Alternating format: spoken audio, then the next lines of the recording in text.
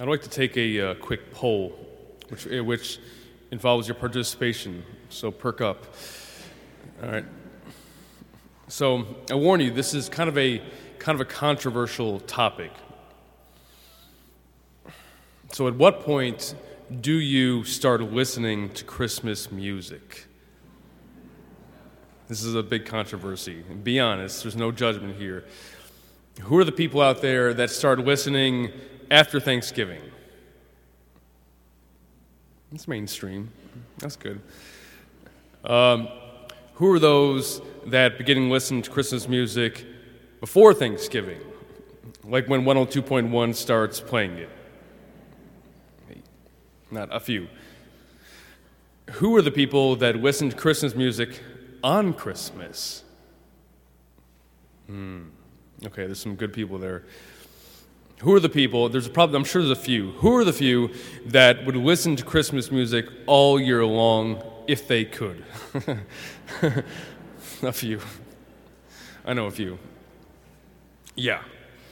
So what is it about, honestly, what is it about Christmas music that we just love? I would say, for one, it's a little bit of like a pick-me-upper. You know, when you're taking life too seriously, it's good to like hear some Christmas joy. Because it is. Christmas is all about joy. The music's all about like love and hope and charity and peace. And even the songs that we know have nothing to do with Jesus, we still find joy in. Well, because we know that our joy comes from Christ. As Christians, that's where it starts. And that's where it ends. So if the spirit of Christmas is like a spirit of joy, we can say the spirit of Advent is a spirit of waiting for the joy to come. Which is why it's okay if you listen to Christmas music before Christmas. If it's coming from there, you're waiting for the joy to come and you want to hear about the joy. But perhaps one of the best songs that we can hear or sing for Advent is O Come, Emmanuel. Great song. And its lyrics, the first couple stanzas go like this. O come, Emmanuel, and ransom captive Israel that mourns in lonely exile here until the Son of God appear.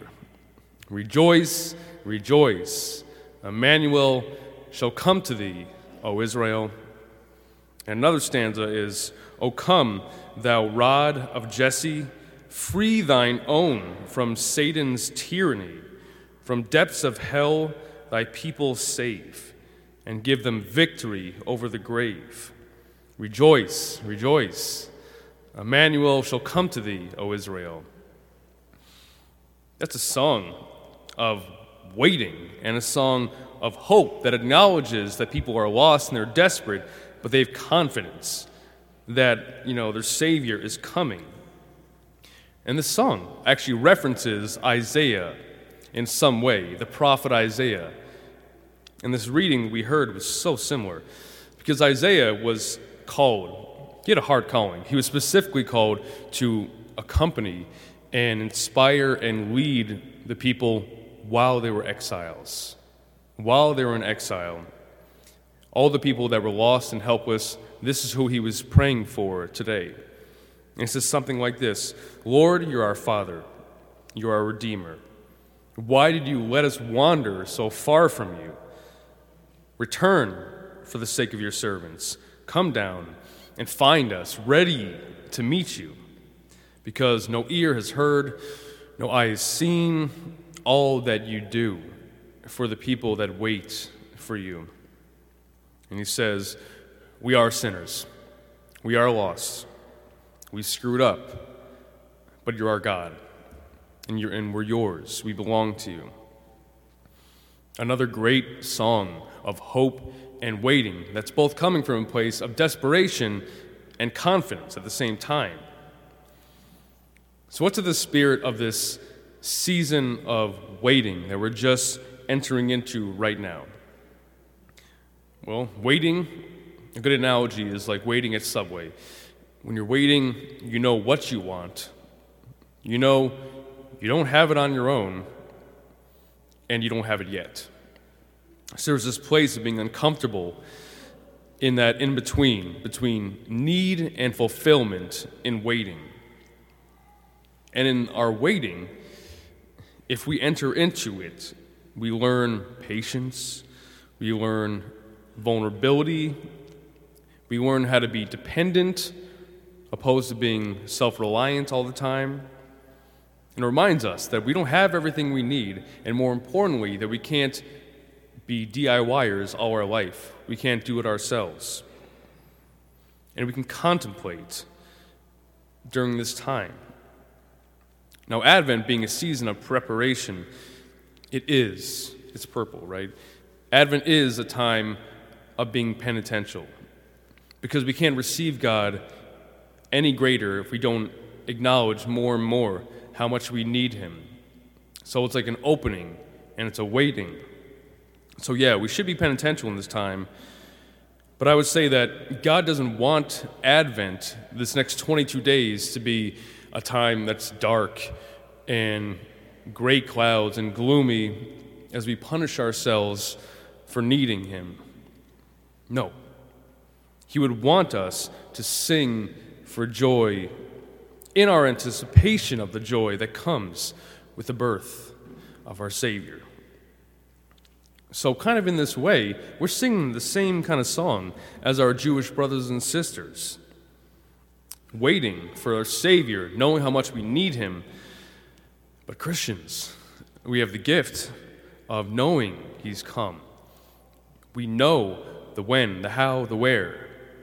2017 years ago in Bethlehem, Israel, through a virgin named Mary. And that was historical, but we've seen Jesus' face and we've felt His love here and now in our life. So those exiles in the time of Isaiah, think about their confidence. They didn't know who, what, when, but they were extremely confident. So with what we know as Christians, how much more confident should we be in Jesus delivering what we need when we need it? So the question is, how can we welcome Jesus in a new and deeper way through Advent, through this walk? Because if we can put our finger on it, and chances are we know what it is, if we can put our finger on it, then we can expose it. And from our confidence, believe that Jesus can come even deeper into our life.